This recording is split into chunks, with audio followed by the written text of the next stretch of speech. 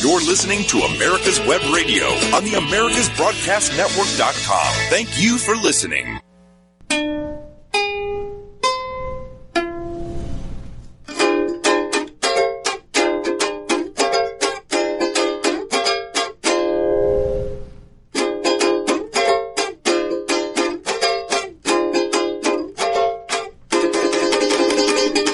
Y son las 2 de la tarde, tiempo del este de los Estados Unidos, y estamos en America's Web Radio transmitiendo para ustedes. Hablemos venezolanos, tenemos unos cuantos chismes hoy. A ver, comencemos con los buques. Comencemos con el chisme de los buques. Explícame eso de los buques, porque los venezolanos están en el sur de la Florida todos alborotados porque los buques van a ser detenidos por los buques americanos, de los buques de iraní y de los buques y de los buques, y yo no sé si están hablando de los buques esos o están hablando de los buquis de allá de México, del grupo de los buquis, no. Sí, de los buquis, ¿ok? No, lo que ocurre, aclara la cosa. Lo que ocurre es que, mira,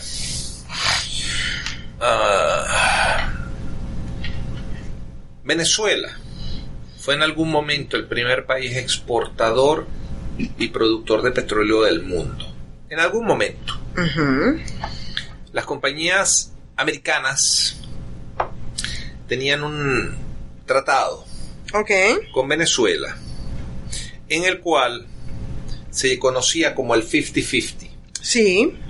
Entonces, las compañías americanas le iban a dar un 50% del valor del petróleo al gobierno venezolano. Eso significaba que de frente, cada vez que extraían el petróleo, era vamos a suponer que costaba $2, yo te voy a dar $1 a ti, gobierno de Venezuela. Exacto. Con ese otro $1, yo voy a explorar, perforar, bombear, refinar, hacer el trabajo duro, hacer todo el trabajo. Le pago a todos los empleados venezolanos en esa cuestión. Claro, voy a traer algunos especializados de afuera. Claro. ¿Ok? Gente que sabe. Y con la ganancia voy a pagar impuestos sobre la renta. O sea, el Estado venezolano recibía más del 50% de el dinero que se ganaba en la extracción en la operación del petróleo. ¿Ok? Y con ese dinero, bueno, el país se convirtió en una de las grandes potencias económicas de Latinoamérica. ¿Ok? Bien. ¿Qué pasó? Que vino un mal negocio. Porque acuérdate que las grandes refinerías se hicieron durante el periodo de los petroleros americanos y holandeses, o sea, la compañía Shell, que es holandesa, la British Petroleum y sobre todo la Creole Petroleum Corporation, que es una división de la Standard Oil, conocida, era la empresa petrolera de los Rockefeller. Bien. Hasta ahí, extraordinariamente bien. Pero después vino la supuesta reversión petrolera o la nacionalización del petróleo por parte de Carlos Andrés Pérez. Y se le entregó al Estado venezolano toda la operación. Y hagámosle fiesta. Sí, señora. Sí, señora. Durante la primera generación de personas formadas por las compañías petroleras,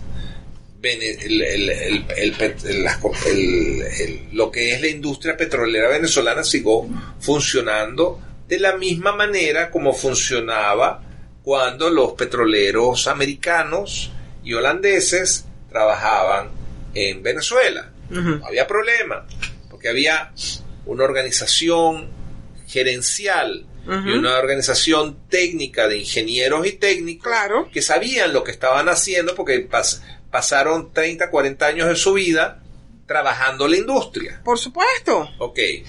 Durante ese tiempo se formaron ciertos gente de la industria petrolera que continuó la tradición hasta la llegada de Chávez. Cuando Chávez llega al poder, lo primero que hace es el dichoso, ¿te acuerdas del dichoso paro petrolero?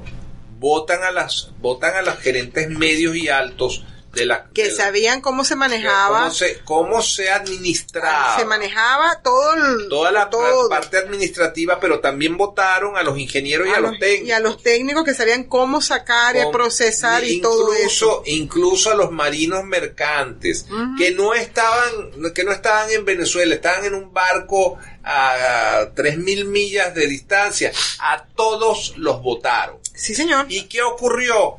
Que colocaron en posiciones a gente que eran incapaces o que no sabían exactamente cómo era que se manejaba la cuestión. No venían de la industria petrolera. No, era como poner a hacer una cirugía de corazón abierto a un oftalmólogo. Poco más o menos. O a un norcego, o sea, uno que siembra árboles, ¿cómo se llama? Sí, exacto, uh-huh, exacto. O sea, pusieron gente que podrían haber sido capaces en otros campos, uh-huh, pero no tenían la más remota idea de lo que estaban haciendo, y tan fue así que a partir de ese momento los accidentes en las refinerías ocurrieron, estaban a la orden del día, y fue cuando Cardón explotó, y fue cuando todas estas refinerías empezaron a tener problemas. Es más, yo me acuerdo de un amigo ingeniero que me dijo: Carlos, las válvulas de presión, uh-huh, que hay que cambiarlas cada 5 años, sí, tienen 15 años de estar pasadas. Claro, entonces, ¿qué ocurrió? Que, claro, las válvulas demostraron ser muy buenas, pero tienes que entender que si una válvula falla, puede explotar un complejo petroquímico o, uh-huh, una refinería. Uh-huh. Entonces, ¿qué ocurrió? Que al final de la jornada, la refinación de gasolina es una fórmula muy precisa. ¿Okay? No te creas que simplemente se extrae la gasolina de una columna de refinación. No, la cosa es mucho más complicada, porque la gasolina es una mezcla de diferentes productos. Uh-huh, uh-huh. ¿Okay? No es solamente petróleo refinado. Uh-uh. La gasolina tiene una serie de factores. Entonces, es un proceso. Es un proceso, y es un proceso muy delicado, uh-huh, y que tiene que tener un control de calidad muy específico, porque si no, toda la industria moderna basada en gasolinas y en combustibles se daña. ¿Okay? ¿Y qué es lo que pasó? Pasó precisamente eso. Uh-huh. Se dañaron las refinerías, uh-huh, quedaron completamente tiradas al suelo.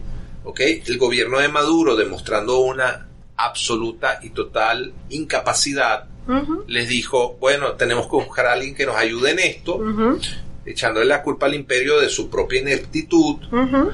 Y entonces llamó a los iraníes, uh-huh, que tienen una tradición de manejo de la industria petrolera. Uh-huh. Los iraníes ya estaban en Venezuela, dijeron: vamos a arreglar esto, y se dieron cuenta que las refinerías estaban en un estado tan decadente que era mejor importar gasolina que producirla en Venezuela. Fíjate qué tristeza. Uh-huh. ¿Okay? Pero eso no es acaso lo que es el socialismo, pues. El socialismo es descalabrar todo lo que es productivo. Todo el sistema económico, claro. Todo el sistema productivo. Y compartir la pobreza. Y es lo que ha estado pasando aquí por 2 meses con este virus chino. Bueno, anoche nos dimos cuenta, esta madrugada nos dimos cuenta de lo que pedimos: unos huevos con queso, uh-huh, unos huevos revueltos con queso, ¿y qué nos dijeron? No había queso, y tampoco es jalapeño. Y no había tampoco. O sea, ya estábamos experimentando aquí en los Estados Unidos lo que se experimentaba en Venezuela en los 70. No hay. No hay. Esta semana no hay, pues me vamos a ver la semana que viene a ver si hay. Entonces, lo que estoy queriendo decir es que los comunistas, los socialistas crean la crisis, el caos, y después vienen ellos con las soluciones. Sí, la solución es la dependencia. No, la solución es dependencia del Estado. Sí, esa es la solución. Esa es la solución de ellos. Exacto. Entonces, yo me quedé asombrada porque en uno de mis discursos que di, en uno de las reuniones que me invitan aquí los americanos a que yo hable del socialismo, ajá, pues yo soy muy famosa aquí en Georgia porque yo hablo en contra del socialismo. Okay. Me estoy poniendo famosísima aquí con los blancos. Claro. Okay. y con algunos negros también, porque ya mañana viernes tengo una conferencia con la comunidad negra. Ok. Entonces, yo les digo a ellos que la situación con el comunismo y el socialismo es que ellos crean las crisis. Claro que sí. Ellos crean las crisis, crean los caos, crean los problemas y después vienen con la solución, es que es la dependencia del gobierno. Exacto. Y que yo estoy aterrada viendo cómo con esta enfermedad, con este virus de China, de China porque vino de China. Sí. El virus chino, las personas americanas se cayeron directico en la trampa. Sí. Y dieron más de la mitad de sus libertades personales por la idea de que el virus los va a matar. Exacto.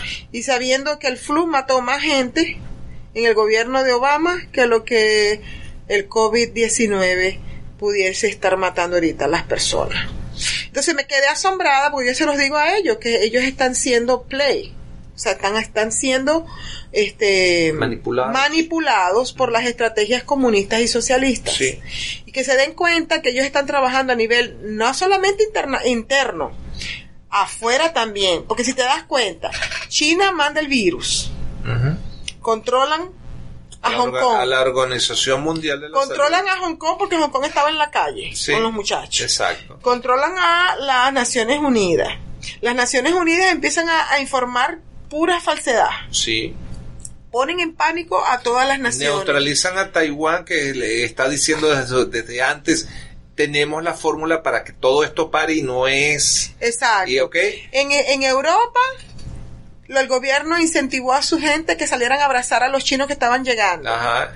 ¿Y dónde fueron los mayores muertos? Fue en España y en Italia. En Italia. ¿Ok? Y entonces después vinieron con la solución. Ok, está bien, sí es cierto, ahí está el virus. Vamos, entonces cada quien quédese en su casa. O sea, controlando la forma de producción de las personas, les cortaron las libertades de salir y entrar cuando les diera la gana. Los negocios se fueron a la quiebra. O sea, todo esto que estamos experimentando en los Estados Unidos es exactamente la receta de cómo controlaron a los venezolanos en Venezuela con otros tipos de crisis y otros tipos de estrategias, pero es la misma, someter a las personas que estén en su casa. Quitarles primero la riqueza. Quitarles la independencia. Y quitarles la independencia económica. ¿Ok? Digo, el otro día vi que arrestaron a un muchacho que se había metido en un gimnasio a hacer ejercicios. Lo arrestaron porque estaba violando la ley, mientras que a violadores que eran 10 los pusieron presos, los pusieron libres. En libertad. Los pusieron libres. Entonces, esto parece Chávez. No, esto parece Chávez, que Chávez puso a mucha gente presa libre. Y les entregó armas para que lo defendieran a él en sus actos tiránicos. Bueno, ya regresamos.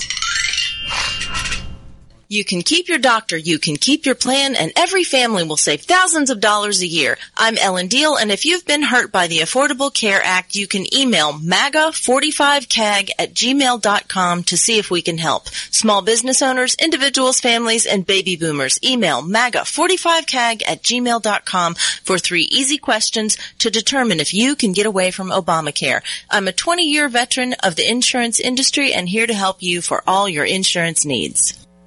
Quick Stakes, that's Q-U-I-K Stakes, are not just for surveyors. They are great for family and community gardens. Go online to www.quickstake.com or contact your local land surveying supply dealer and get you a box of Quick Stakes. You'll love them every year when you plant your garden. Again, that's Quick Stakes, Q-U-I-K Stakes, the truly preferred way to stake and identify what's in your garden now. You're listening to America's Web Radio on the AmericasBroadcastNetwork.com. Thank you for listening.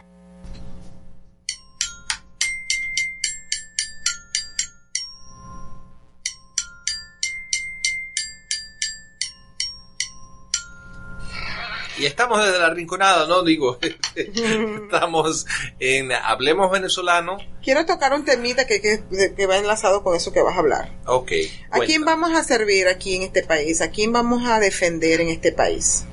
Es la pregunta que tenemos que hacernos ahora todos los latinos que están inmigrando de sus países a los Estados Unidos, en la que los hijos están naciendo aquí, pero todavía están defendiendo el país que no les dio oportunidades, que no les dio ningún tipo de riqueza, que no les dio ningún tipo de empleo, ni de casa, ni nada, sino que llegan aquí es a venir a destrozar al país. Y entonces son nacidos aquí, porque son nacidos acá, porque los padres son ilegales, pero son nacidos acá. Entonces tú te preguntas y le haces las preguntas a ellos: en caso de una guerra entre el país de tus padres y los Estados Unidos, ¿a quién vas a defender? Dale. Ok, la primera pregunta tiene que ver con la enmienda número 14 de la Constitución de los Estados Unidos, ¿ok? Que dice que toda persona nacida en los Estados Unidos es ciudadano de los Estados Unidos. Sin embargo, nosotros tenemos un conflicto tremendo con las constituciones de los países latinoamericanos. Sí. México y Venezuela reconocen la ciudadanía de la nacionalidad venezolana a las personas nacidas en territorio venezolano o en territorio mexicano, a las personas nacidas en naves y aeronaves con bandera del país. Y hay una tercera opción, que es si papá o mamá son venezolanos o mexicanos, esos hijos son nacidos en otro país. Nacidos en otro país. Esos hijos, aunque hayan nacido en la Luna, o en la Antártica, o en Marte, en donde sea, sí, esos una hijos nave espacial. Esos hijos son de nacionalidad de esa bandera. Venezuela y México. Entonces, yo creo que los Estados Unidos tienen que lidiar con una modificación de la 14ª enmienda, en la cual toda persona nacida en los Estados Unidos que no tenga alianza con otra nación, ¿ok?, es ciudadano de los Estados Unidos. Pero si un hijo de un ciudadano venezolano nacido en los Estados Unidos no se le declara inmediatamente ciudadano estadounidense, entonces ese es un ciudadano venezolano o es un ciudadano mexicano, no es un ciudadano de los Estados Unidos, y hay que modificar la 14ª enmienda para dejar muy sentado en claro de que los Estados Unidos respetan las constituciones tanto de México como de Venezuela en ese sentido. ¿Ok? Esa es una modificación muy pequeña, pero muy puntual, que eliminaría lo que, ¿cómo se llaman? Anchor babies, niños anclas. Los niños anclas. Los niños anclas en los Estados Unidos. Bueno, esa es la primera. La segunda es que aquí hay una serie de organizaciones no gubernamentales que están francamente haciendo actividades en contra de los Estados Unidos, sí. ¿Okay? En contra de lo establecido por la ley y la Constitución de los Estados Unidos. Durante el proceso de que tú te conviertes en ciudadano de los Estados Unidos, no se te considera ciudadano de los Estados Unidos hasta que tú no hayas hecho el juramento de ciudadanía. Y no eres ciudadano de los Estados Unidos hasta que no emites ese juramento. Y en ese juramento se establecen varias cosas. La primera, que tú tienes que respetar la Constitución y las leyes establecidas de los Estados Unidos de América. Eso es lo primero. Lo segundo, que tú renuncias a la nacionalidad y ciudadanía que tú tenías anteriormente. Así que esa idiotez de que son venezolanos americanos con doble nacionalidad no existe. Aquí no. No existe. O ellos no supieron que estaban haciendo una juramentación, y que aquí, cuando tú juramentas y no cumples, eres considerado un traidor a la nación. Es considerado un fraude y el acto es unificado. Y es unificado. ¿Ok? Ese es lo segundo. Lo tercero es que tú tienes que portar armas a nombre de la nación en caso de que así sea exigido por la ley, o prestar servicio a las Fuerzas Armadas de forma civil si así lo exige la ley. ¿Ok? Y en el tercer caso era ¿Cuál era el tercer caso? Ya se me fue la pájara. Sí, que tienes que prestar servicios a la nación por servicio civil, si así te lo exige la ley. Por ejemplo, las cortes, ir a las cortes. No. Esto quiere decir que si tú vas a representar, si a ti el presidente te nombra el cónsul de los Estados Unidos en tal lugar, tú tienes que ir. Representar a tu país. Representar al país. No te puedes negar. No te puedes negar. Entonces, esas son las condiciones. Entonces, veo con mucha preocupación que hay gente que ni siquiera son venezolanos no son estadounidenses por naturalización, o lo son y están combatiendo, por ejemplo, la segunda enmienda de la Constitución. Señores, las 10 primeras enmiendas de la Constitución de los Estados Unidos no son enmiendas per se, son condiciones que se establecieron para que la Constitución fuese aprobada. Si esas condiciones no se cumplen, la Constitución de los Estados Unidos queda anulada y por lo tanto no se puede modificar ninguna de las 10 primeras enmiendas. Tú puedes modificar de la enmienda 11 en adelante lo que tú quieras, pero en el momento en que se aprobó la Constitución de los Estados Unidos, se dice, esta Constitución va así, siempre y cuando se cumplan estas 10 primeras condiciones. ¿Ok? ¿Por qué se hizo? Porque los padres fundadores de los Estados Unidos estaban muy conscientes del desmadre que se iba a formar, del gran peso que el Estado tiene sobre los ciudadanos, y por lo tanto ellos querían proteger los derechos fundamentales de los ciudadanos en contra de la máquina aplastante que representa el gobierno, representa el Estado sobre los ciudadanos. Por eso es que en Estados Unidos no hay los abusos que ocurren en Venezuela, por ejemplo. Sí. ¿Okay? Bien. Ahora, bueno, algunas veces caemos en la República Bananera, específicamente cuando están los demócratas encargados del país, ahí salen muchas cosas, por el caso con los davidianos, por el caso con los bounties, exacto, con el señor de allá de arriba de Ohio que lo mataron en pleno invierno. Exacto. Tú sabes, esos son los abusos demócratas. Entonces, pero en esta semana surgió, bueno, está surgiendo el chisme de la tal Carmen Jiménez, que está de candidata por cierto, en Hallandale Beach, Florida, ¿okay? Cuando esta señora trabajó directamente con Hugo Chávez Frías en la creación del ALBA, que es la contraparte en contra de los Estados Unidos. Espérate un momento. ¿Qué hace ella aquí? ¿Qué hace ella en este país? ¿Qué hace ella aquí? ¿Qué hace ella en este país? Entonces, tú sabes que a mí me sugirieron ponerme en contacto con ella porque ella era republicana del sur de la Florida, que ella me podía poner en contacto con los venezolanos en el sur de la Florida. Me dieron el teléfono. Yo hice lo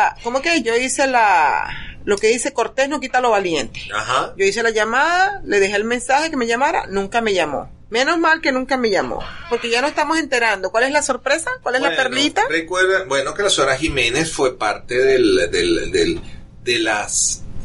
de esta suerte de conspiración en contra de los Estados Unidos desde Venezuela, entre Venezuela y Cuba, para la creación del ALBA. ¿Qué es el ALBA? El ALBA es el tratado de querer unificar a toda Latinoamérica en contra de los Estados Unidos. En contra de los Estados Unidos, ¿okay? Claro. Entonces, dice aquí una señora, una L.K. Lancasterland, en un Twitter bastante largo. Dice, voy con el hilo. ¿Recuerdan el caso reciente de la chavista Carmen Jiménez, que pretende lanzarse como alcaldesa de Hallandale, Florida? Resulta que esta mujer no está sola en este entramado del chavismo disfrazado de oposición para tener ciertas cuotas de poder en Estados Unidos, aprovechándose de su condición de doble nacionalizados. Para empezar, como ya te expliqué al principio, la doble nacionalidad no existe. O son venezolanos o no son venezolanos. Pero esta gente no ha roto su dependencia con Venezuela. No. ¿Ok? Mira, el tipo ese David Sharife, él se hace llamar venezolano americano. Él hace 4 años era en Caracas, era concejal y hoy es ciudadano americano. Explícame eso, ¿cómo? ¿Cuántos años tardaste tú en ser ciudadano americano? 12 años. Yo 17. O sea, explícame eso, ¿cómo sucedió eso? ¿Ok? Ok. Y después, ¿y cuántos años han pasado hasta el momento en que te definiste para lanzarte a un puesto público en los Estados Unidos? Bueno, tengo casi 26 años acá, 26, 27 años. Me tomó 12 años, más de 15 años creo. Más de 15 años. Sí. Y estos vienen así a rajatabla a decir que tú no tienes derecho de paracaidista. Ok, entonces existe un grupo de venezolanos que trabajan en contra de Donald Trump, como la chavista Carmen Jiménez, quien ha mostrado claramente su rechazo hacia las políticas migratorias e incluso ha chantajeado públicamente al presidente diciendo que los venezolanos, los que tenemos la doble nacionalidad, no vamos a votar por él. ¿Sabe una cosa, señora Jiménez? No existe la doble nacionalidad. ¿Ok? Si usted dice que usted tiene doble nacionalidad, ¿sabe qué? Vamos a la migración, a la investigación, ¿cómo fue que tuvieron ellos la ciudadanía? Eso tiene que investigarse. Se habrán preguntado por qué semejante declaración independiente de la inclinación política que puedan tener podría elegir abstenerse también y dejar de apoyar el socialismo en los Estados Unidos. ¿Okay? Como si no fuera suficiente, ahora tenemos a 2 personajes en Estados Unidos quienes se dan a la laboriosa tarea de fomentar el rechazo a la reelección de Donald Trump, con un único y extraño objetivo: apoyar la consolidación del Partido Demócrata en Estados Unidos. Con Biden. El cual ha sido un aliado fundamental del comunismo en América Latina, pero sobre todo en Venezuela, en donde han emigrado cientos de chavistas ladrones hacia Estados Unidos y con las fortunas robadas han comprado propiedades, negocios, empresas, en fin, lo que jamás hicieron en Venezuela. Exacto. De esta forma honesta ni legal, y lo que les tomaría una vida entera generar, pues ahora lo tienen asegurado en Estados Unidos, y no solo con el apoyo político del Partido Demócrata, sino con el apoyo financiero de esas fortunas robadas. Ahora pretenden conformar una fuerza política de peso dentro del territorio americano. Volvemos otra vez a las actividades antiestadounidenses que vienen desde afuera. Ahora sí vamos a atacar. No es Rusia, señores. Son los comunistas de Venezuela, son los comunistas de Cuba, los que están infiltrando de hace... Los comunistas mexicanos, los comunistas hondureños, los círculos bolivarianos. Todas estas actividades tienen que ser investigadas por el Congreso. Yo continúo después de estos mensajes. Perhaps you are struggling to cope with the disease of addiction. If not, you probably know a family member or friend that needs help in battling the cravings and the personal and professional damage done by the effects of drugs or alcohol. Get a pen and paper and be ready to write down the following. These are the issues that the trained staff at the Atlanta Healing Center address and treat every day. Their doctors and counselors with over 40 years of practice in the field of addiction can treat the suffering individual in a thoughtful, compassionate, and experienced manner and guide him or her along the path to recovery. So call 770-696-9862 and speak to a knowledgeable staff member about how you or your loved one can be helped to enjoy a better and healthier life. More information is also available on the website at www.atlantahealingcenter.com. Whether cruising the strip in a 57 Chevy or taking the family on a vacation in a 71 Oldsmobile Vista Cruiser, you need to tune in to Classic Cars with Steve Ronaldo and Jim Weber every Saturday from 8 to 9 a.m. on americaswebradio.com. You're listening to America's Web Radio on the americasbroadcastnetwork.com. Thank you for listening.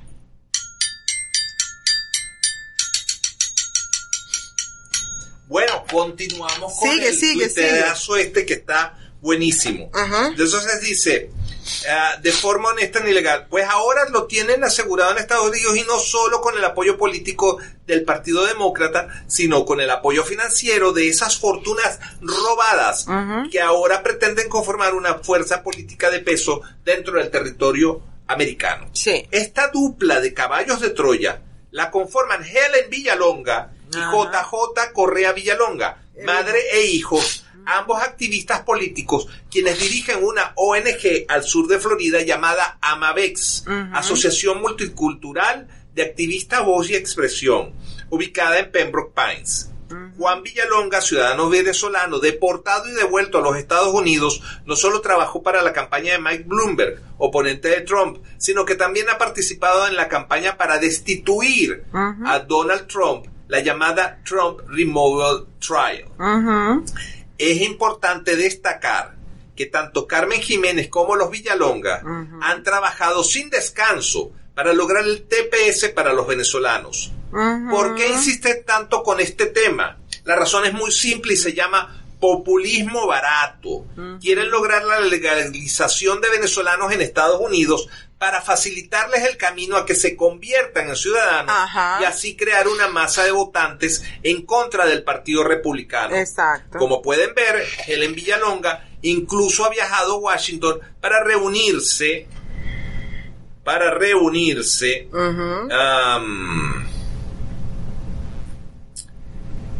con el Congreso.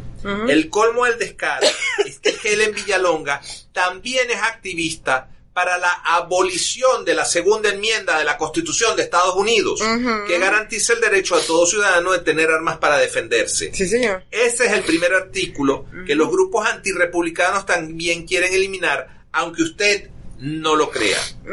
Otra de las actividades de este personaje ha sido en contra de las sanciones que Donald Trump ha aplicado a Venezuela, específicamente en relación a la suspensión de vuelos, alegando que la misma afecta a los venezolanos de a pie, cuando en realidad solo chavistas y testaferros son los que se han visto afectados por esta medida, ya que les han cortado la posibilidad de viajar a Miami cómodamente, hacer negocios y hasta hacer mercado, porque el ciudadano de a pie, no tiene ese chance. que está pelando bola en Venezuela, no puede tan siquiera pensar en el viaje. Exacto. El tema también aquí es que muchos de estos caballos de Troya en Estados Unidos han encontrado en las fulanas ONG un efectivo modus operandi, financiamientos y muy poca auditoría. Cientos de miles de dólares se mueven a través de estas organizaciones, sí, señor, las cuales solo conforman una gran pantalla para ocultar sus verdaderos objetivos, y es perpetuar el genocidio en Venezuela a cambio de dinero y favores políticos. Esto es algo que es inocultable. Solo nosotros, como ciudadanos, podemos hacer que estas cosas sean expuestas. Sí, señor, mira. ¿Ok? Y entonces nos reporta nuestro querido Alfredo Larte, le hace una pregunta a Lancaster Land. ¿Y de dónde salió la plata? Exactamente, la plata sale de nosotros, de los americanos, de los que pagan impuestos. Lo más triste de todo esto es que el americano de a pie de aquí no tiene idea. No tiene idea. Segundo, están homeless, están desamparados porque han perdido sus casas, han perdido sus trabajos, están durmiendo en las calles. Y estos venezolanos llegan de Venezuela porque ya saben el loophole, ya saben cómo se maneja, cómo se bate el cobre, y viven aquí en casas grandes, y viven aquí del dinero de nosotros. Mira, de los americanos, viviendo una vida ellos que haciéndose pantalla de que están haciendo algo por Venezuela, y es pura mentira, es solamente para ellos tener un sueldo y cobrarse un sueldo para poder vivir ellos muy cómodamente dentro de los Estados Unidos. A mí me pasaron un otro Twitter diciendo que hay muchas ONG de lo bonitas que están en Orlando. Ahí es donde están todas concentradas, en Orlando, en Miami, en Washington DC, en New York y en Houston. ¿Ok? Y que todos estos venezolanos que vienen de Venezuela son abogados, saben cómo, han aprendido cómo hacer el loophole, cómo aprovecharse de todo esto. Bueno, definitivamente. Espérate. Tú sabes que la persona que está al frente de Latinos for Biden, sí, también es una persona que tiene esa nacionalidad venezolana. Sí. Su nombre es Leopoldo Martínez Nucet. Okay. Pero a mí me llama mucho la atención lo siguiente: cuando tú vas a la Wikipedia y extraes la información de este señor, aparece como que el tipo estudió en Harvard, en Princeton, en puras universidades, lo que se llama Ivy League Universities. Son carísimas. Son universidades que cuestan un dineral para estudiar ahí. de dónde salió ese dinero. Este individuo era ADECO en Venezuela en el año 2000 y después se hizo miembro de Primero Justicia. Pero cuando tú ves la relación de Primero Justicia, lo que es fundamentalmente qué es Primero Justicia, y lo analiza desde el punto de vista político y filosófico. Primero Justicia es lo que se conoce como el socialismo democrático. Sí. Y el socialismo democrático es llegar al comunismo por medio de los votos. Por medio de los votos. Ya está. Entonces, estamos siendo víctimas y lamentablemente son gente que... Y te digo una cosa, todo esto lo propició los 8 años de Barack Obama. Sí, señor. Cuando Barack Obama le abre las puertas a Cuba, le está abriendo las puertas a todo el comunismo latinoamericano. Así fue. ¿Ok? No solamente que está en Cuba, que está en Venezuela, que está en Bolivia, que está en Colombia, que está en Nicaragua, que está en todos los países. Mira, a mí me llegó noticias de Washington, de que hay un grupo de bolivianos allá en Washington que están viendo cómo hacen para parar mi campaña. Porque ellos como bolivianos no quieren que yo llegue al Congreso. A ti te tienen miedo. Ellos no quieren que yo llegue al Congreso. Los bolivianos que están allá en Washington y en Virginia. Sí, señora. ¿Ok? Ya está rodando mi nombre por los grupos bolivianos, los grupos cubanos. Mira, me llegó también otra noticia. La convención latina, la Hispanic Caucus, lo que llaman la convención hispana, que está compuesta con mexicanos y puertorriqueños y cubanos. Ya tienen mi nombre en sus manos. Y son republicanos. No, son republicanos y demócratas. Y ellos se han unido y están tramando en contra de mi candidatura. Es decir, que ellos se están poniendo en contacto con el señor Hank Johnson para facilitarle a él todas las cosas mías negativas para que él me las saque al final. Tú sabes, cuando esté cerca de... No, pero tú sabes. Un libro abierto, tú todo... Todo está publicado en el libro mío y en los blogs. En el blog. Exacto. ¿Cuál es el problema? Entonces, ellos no quieren que un venezolano, en este caso yo, que soy venezolano, con carácter independiente, que pienso sola, que yo no estoy influenciada por nadie, llegue a ninguno de esos puestos, porque es escalabrarles a ellos el negocio que tienen.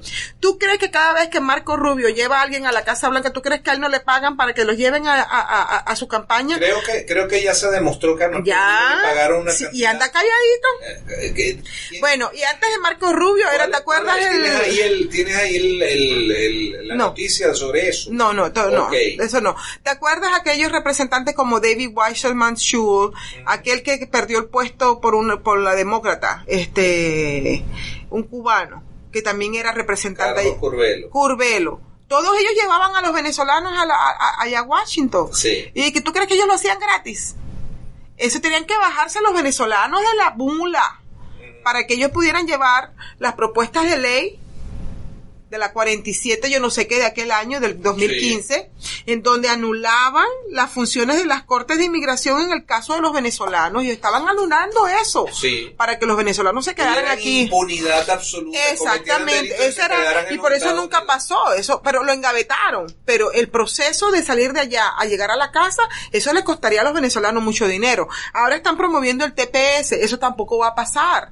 El TPS solamente ocurre en dos y únicamente circunstancias, situaciones. Sí, señor. Que son un desastre natural, exacto, terremoto, tsunami, huracán, cualquier cosa de esas, que obliga a la gente a quedarse en los Estados Unidos, o bien una guerra civil.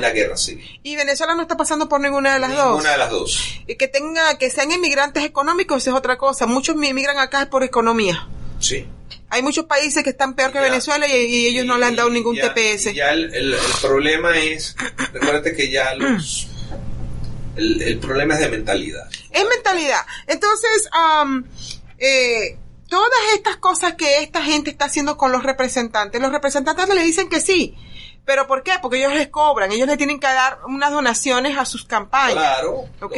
Ahora, si me eligen a mí, yo llego a ser electa, yo voy a ser la voz para los que no tienen voz. Exacto. ¿Ok?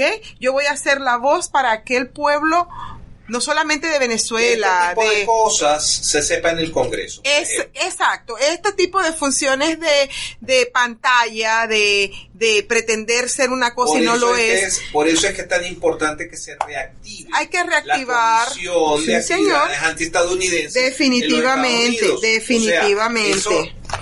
de haber existido la comisión hace 20 años, ¿okay? Pero si tú te das cuenta, los círculos bolivarianos no estuvieran aquí. No hubiesen existido nunca. Pero si tú te das cuenta, quien elimina la Comisión de Actividades Antiamericanas,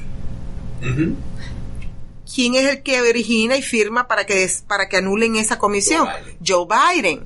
Ok, durante el gobierno, eso fue en el 74. Sí. Durante el gobierno de Bill Clinton, Joe Biden firma para deshacerse de una ley que prohíbe a los musulmanes tener cargos políticos dentro de los Estados Unidos. Y eso ocurrió durante la administración Clinton. ¿Y quién firma allí? Joe Biden. Como senador ya. Como senador. Entonces, esto ha sido unos planes ejecutados como pasó en Venezuela, a distancia. O sea, van planeando a años ahead, tú sabes, al futuro. Claro. Venezuela no cae a largo plazo. Venezuela no cae en el chavismo simplemente de un día para otro. Esto fue planeado. Se hubiese llamado chavismo, se hubiese llamado leopoldismo, como sea. Eso, el nombre no importa. Es tan simple como esto. El código de enjuiciamiento militar en Venezuela señalaba que a los responsables de cualquier intento de golpe de Estado se les tenía que someter a un juicio sumario y tenían 30 años de cárcel inmediatamente, sin apelación, en cuanto hubiese civiles involucrados muertos.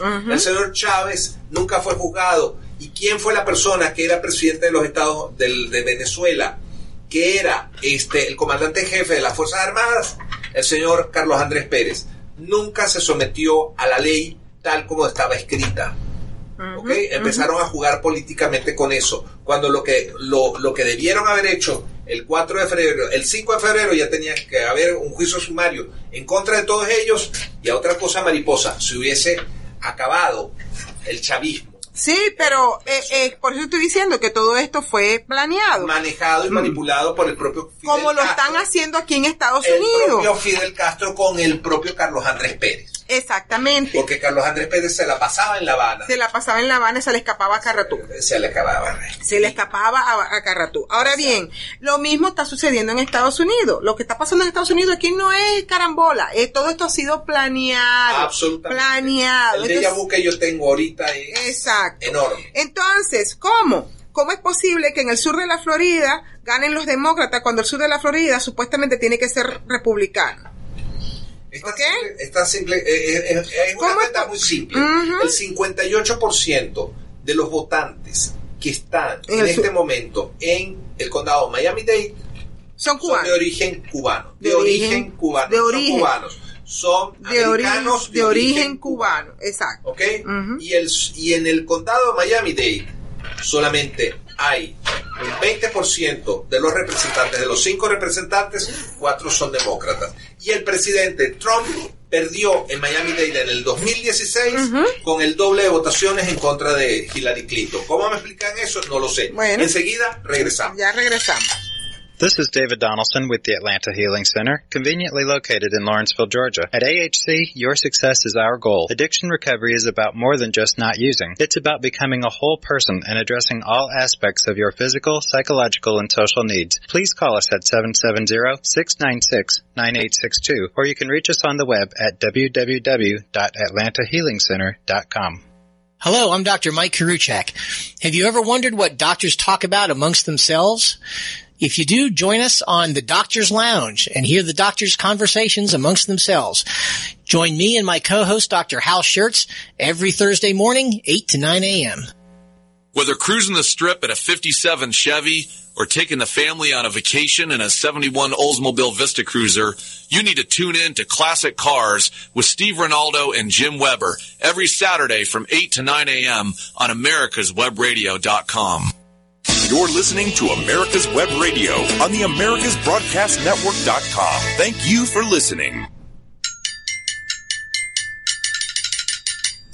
Y estamos en la última parte de Hablemos Venezolanos. Y esto se ha puesto candente, ¿ah? Oh, sí. Esto se ha puesto caliente. Sí, porque señora. miren, señores, al salir yo electa, yo voy a empezar a promover lo que es traer otra vez la Comisión de Actividades Antiamericanas al Congreso.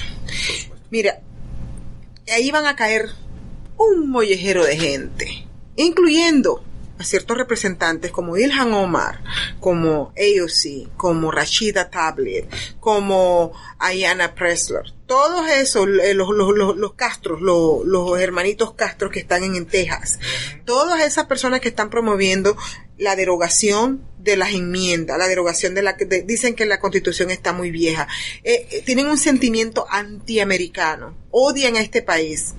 Entonces, al ser promovida, libre, se pueden ir a otro lado. ¿Quieren un país con Sharia law? Hay más de 50 países con Sharia law. Váyanse para allá.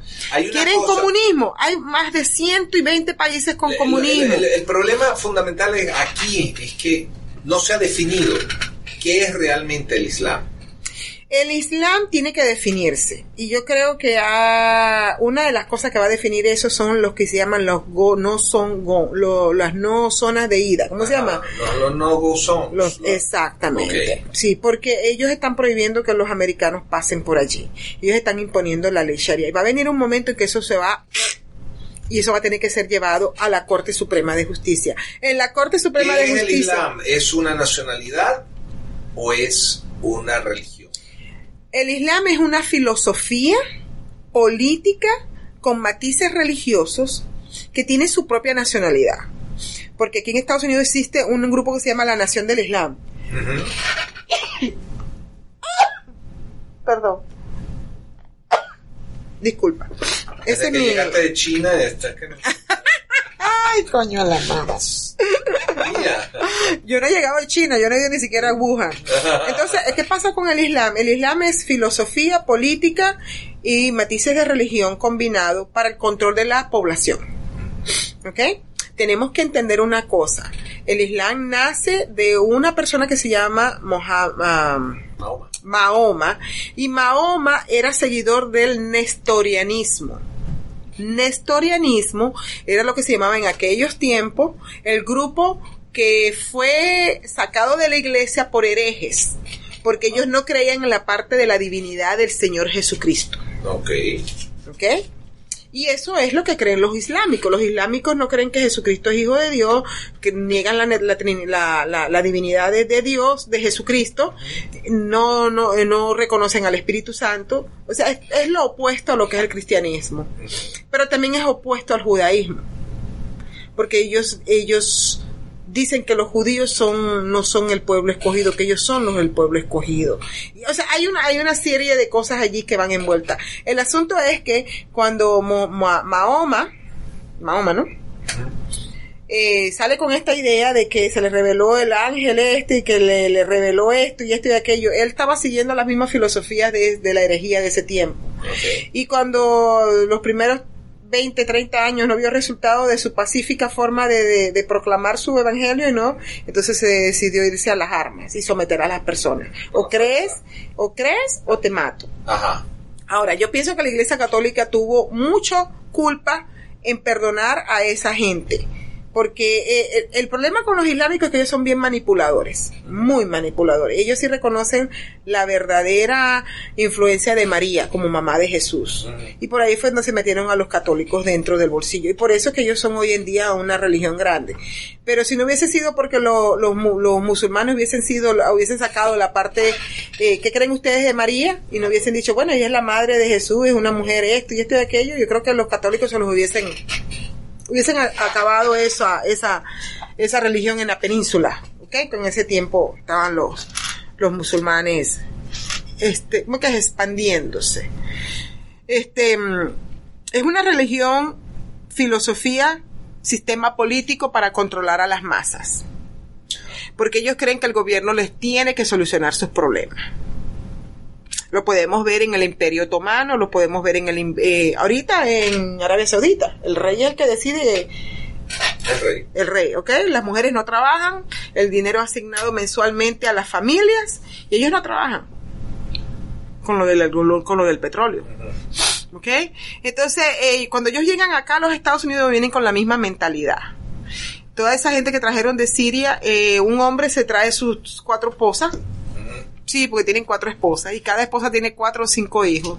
Entonces, los Estados Unidos están manteniendo a un hombre con 4 esposas y 5 hijos cada uno. Estamos hablando de 4 por 5, 25 personas le estamos manteniendo y le estamos dando a cada familia, le estamos dando casa, les estamos dando Medicaid, les estamos dando food stamp, les estamos dando cash, les estamos dando... ¿Los suegros y suegras no cuentan? ¿Ah?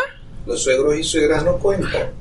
No sé, todavía no he llegado a esa parte, tengo que averiguar un poco más de eso. Pero tenemos la situación es que los americanos están siendo descuidados, están en las calles de ¿cómo se llama? De homeless, de desamparados.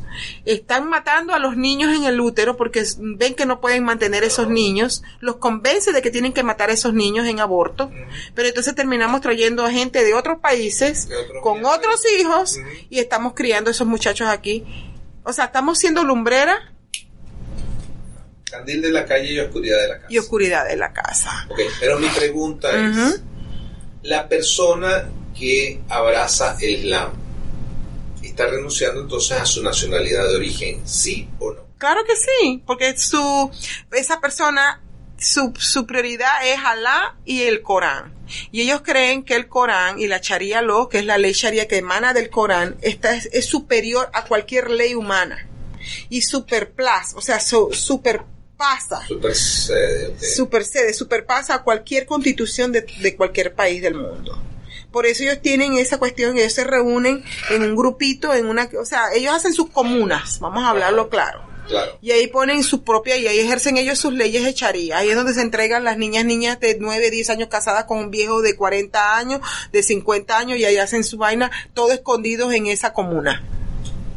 Porque esa es su parte de la Sharia Law. Entonces, la persona que abraza el Islam deja de ser ciudadano americano. Sí, porque esa persona le está dando superioridad al Corán y no a la Constitución de los Estados Unidos. Ellos van a seguir esto. Además, la ley Sharia reconoce que cuando una persona abraza el Islam puede ser miembro de cualquier reino o...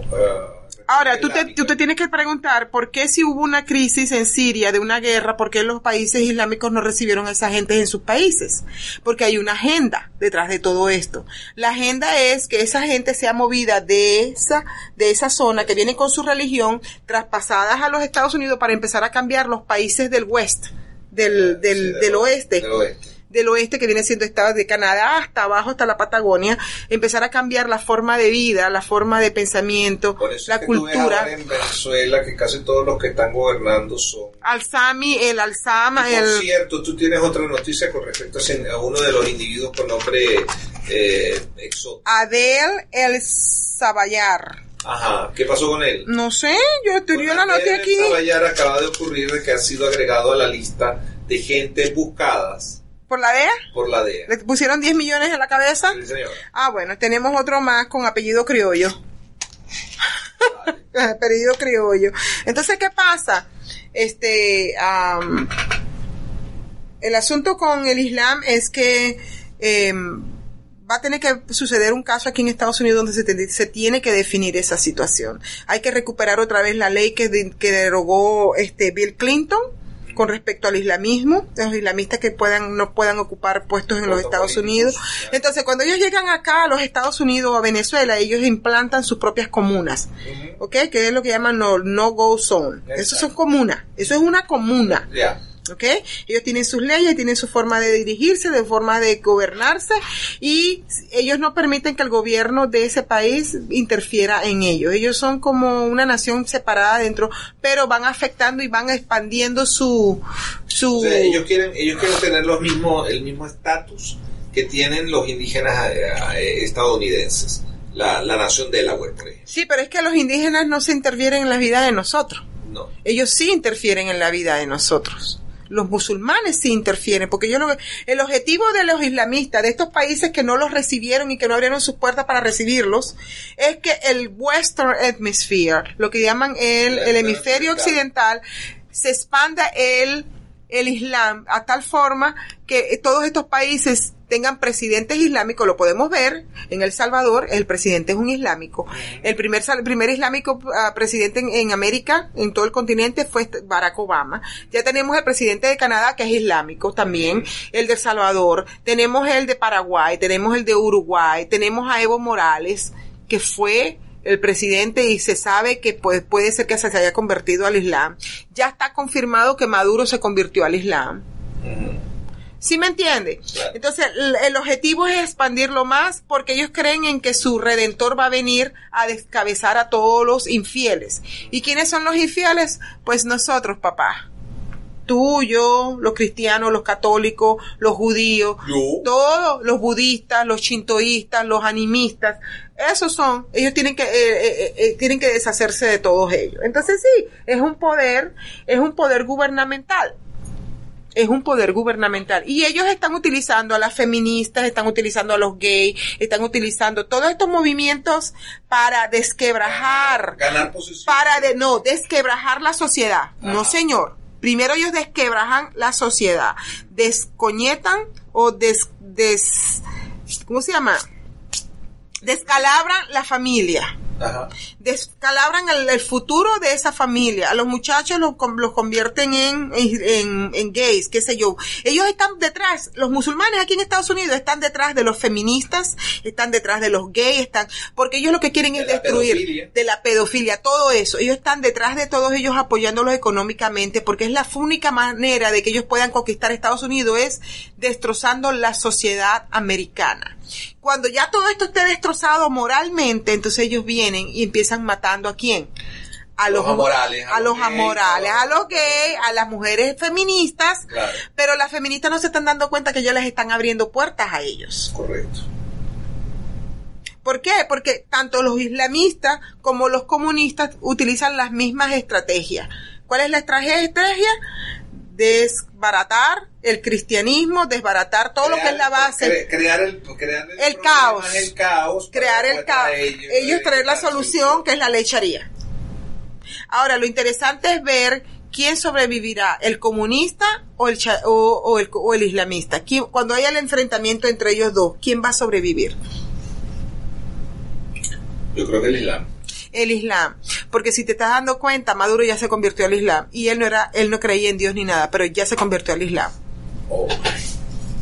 Bueno, ¿qué podemos decir que tú no sepas? Nos quedan 2 minutos, una cancioncita y ya nos vamos. No, cancioncita no va, tengo la garganta hecha pedazos, pero la situación es que es preocupante.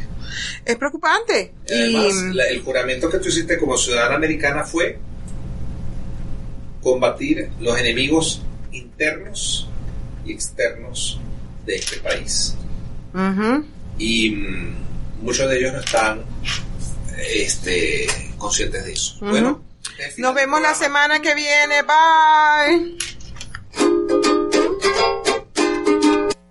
You're listening to America's Web Radio on the AmericasBroadcastNetwork.com. Thank you for listening.